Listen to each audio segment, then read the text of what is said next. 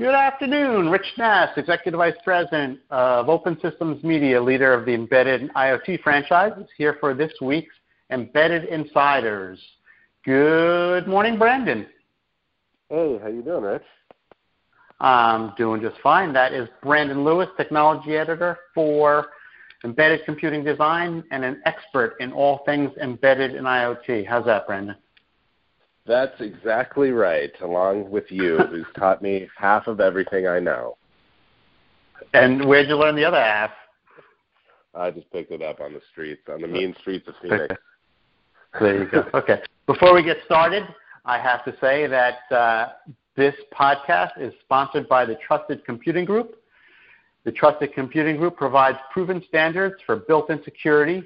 Learn how to secure the insecure Internet of Things and embedded systems at www.trustedcomputinggroup.org.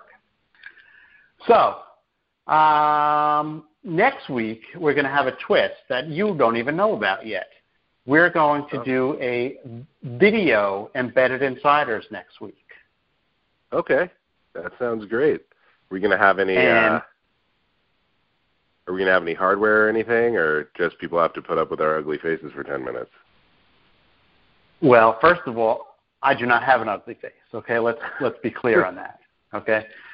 I don't know. We have to think about that a little more, but the reason for that, obviously, is because we're having our annual summit where the whole company is gathering in sunny Phoenix for a few days to plan out 2018. So I'm pretty excited about that, to get to see everybody. Only thing I want to say there is that my mom told me I didn't have an ugly face either. Well, we'll find that out next week, won't we? If your mom is telling the truth or not. Okay, enough about us. I saw that you submitted an abstract for a webinar that we will be doing shortly on electric vehicles, otherwise known as EVs. Is that correct? That is, and actually what spawned this was a colleague of ours sent us a email that she had gotten from one of her relatives that was going off about how electric vehicles really weren't any cheaper than gas and actually more expensive. And maybe, obviously upfront cost for buying an electric car is a little bit higher now than for a traditional gas-powered car. But in terms of the actual mileage and the cost of electricity versus gasoline, that's just flat out not true. So I started doing a little bit of research into what's going on in the EV market. Why haven't we picked up the pace on some of the hybrid and electric vehicle sales? Because electric vehicle technology isn't new. In my research, I found out that actually electric motors and engines have been being developed in parallel almost with the conventional gas powered motors since the beginning of the automotive industry, and it kind of brought up this notion that we have a chicken and the egg problem right now, where we don't have the charging infrastructure out there to make it more convenient, and therefore people don't want to buy more electric cars, and people aren't buying electric cars because there's not enough infrastructure or building more infrastructure because there aren't enough electric cars out there. And what this all really put in my mind was that, the biggest thing that is going to drive electric cars into the consumer marketplace is reduced cost. And the best way I can think about reducing cost is to just make the power components more efficient in electric vehicles, because that's the touches so much of the car, the powertrain, the motor, everything, and that's kind of the crux of it. But what are your thoughts? Okay, you said a whole bunch of things that I would like to address, but I didn't want to cut you off midstream. First of all, in terms of the cost, it's one of these things where you can make the statistics say pretty much whatever you want. And I've heard things like, well, it actually costs a lot more to produce the electric car, to have to build different types of lines, so the startup costs are pretty significant. And then, actually charging them. A lot of people say, well, there are so many cases where I'm not even using my own electricity. There are many, many companies where you drive that car to the office, you plug it in at the office. and you're using their electricity. You know, it's costing somebody, but it's not costing the consumer. I know if you drive your car to the airport in Newark, you park in the garage there, you just charge it up at the in the parking lot. So you're not paying, well, actually you're paying like $30-something a day to park your car, but that's a different story. You got to pay that whether you're charging or not. But, you know, so there's a lot of different things about costs.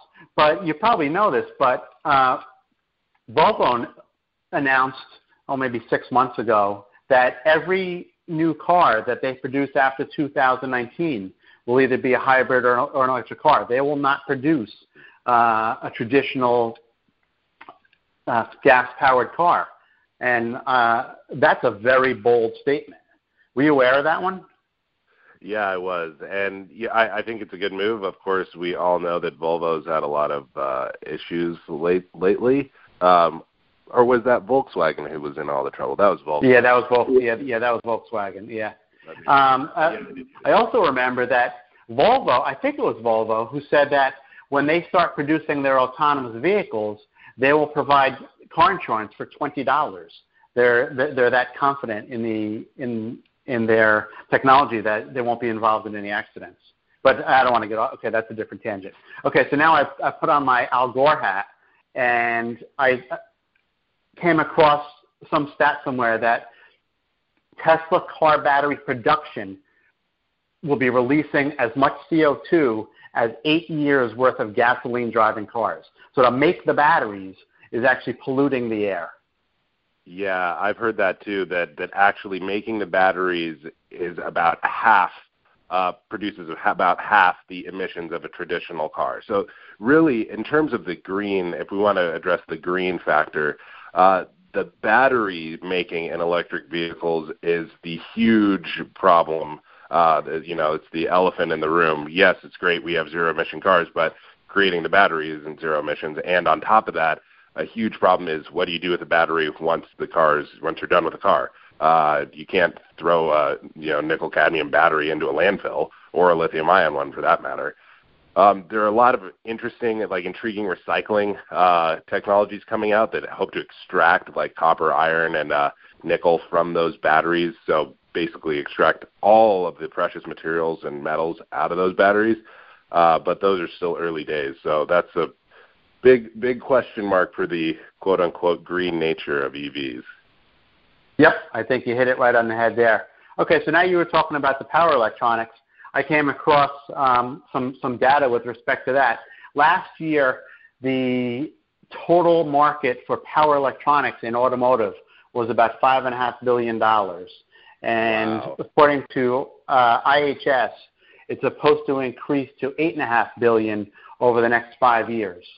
That's a lot of stuff.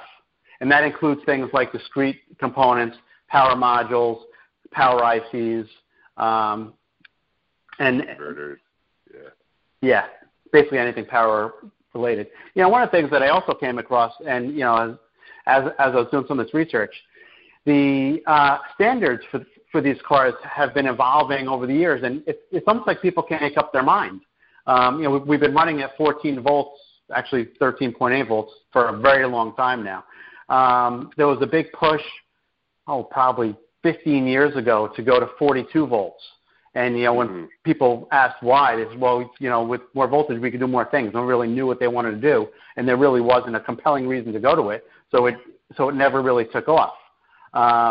But there was a time when a lot of the manufacturers spent a lot of R&D dollars putting out 42-volt components, or at least, putting those designs together. And now with the hybrids, we're at 240 volts, and the battery packs have to be at 300 volts to do that, and then it's run through a three-phase inverter to come back to 240 volts. But these things, they don't seem to solidify, for more than a few years. And in automotive, a generation could be 7 to 10 years. So, right. I'd be concerned about that. Yeah, I mean, and this goes back to the problem I mentioned at the top. Is you at the beginning, and this isn't exclusive to automotive or electric vehicles. It's really any market. Until you start gaining some level of critical mass, you have these, ebbs and flows, these peaks and valleys, because, you start developing this technology and it's obviously intriguing for one reason or another, but then it just doesn't catch on. And then, the automotive market in particular is so cost sensitive. Everything is driven by economies of scale. And if you can't ramp up the production, especially after you spent millions upon millions and hundreds of millions, in some cases probably, worth of R&D money on getting this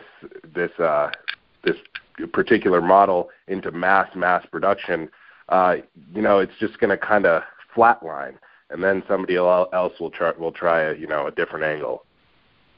Yep, absolutely. So we're almost out of time. One of the other things I found, I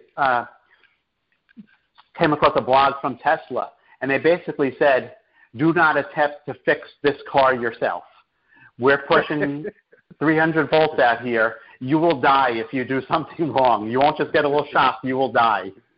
So I thought that was kind of interesting. That I guess they want you to come back to Tesla to get your car fixed. But for people like me who like to tinker around with their engines, I guess those days are over. Well, come back to Tesla, or they'll fix it over the air in some voodoo firmware software. Exactly. No exactly. hands-on stuff required. Exactly. Okay. Well, I think that wraps up this week. What do you think? Yeah, I just want to add one more thing. Before you know it, we're going to be at CES again. And every year at CES, there are a few companies at least who have intriguing stuff going on around electric cars. I know that last year, Texas Instruments was out at CES showing a lot of batteries and battery charging stations, superchargers. So anybody who's interested should get on the early bird registration for CES and go check it out. Very good. Very good. Okay. That wraps up this week's Embedded Insiders, which is brought to you by the Trusted Computing Group. TCG provides proven standards for built-in security. Learn how to secure the insecure Internet of Things and embedded systems at www.trustedcomputinggroup.org. Thanks, Brandon. I will see you next week. Thanks. See you, Rich.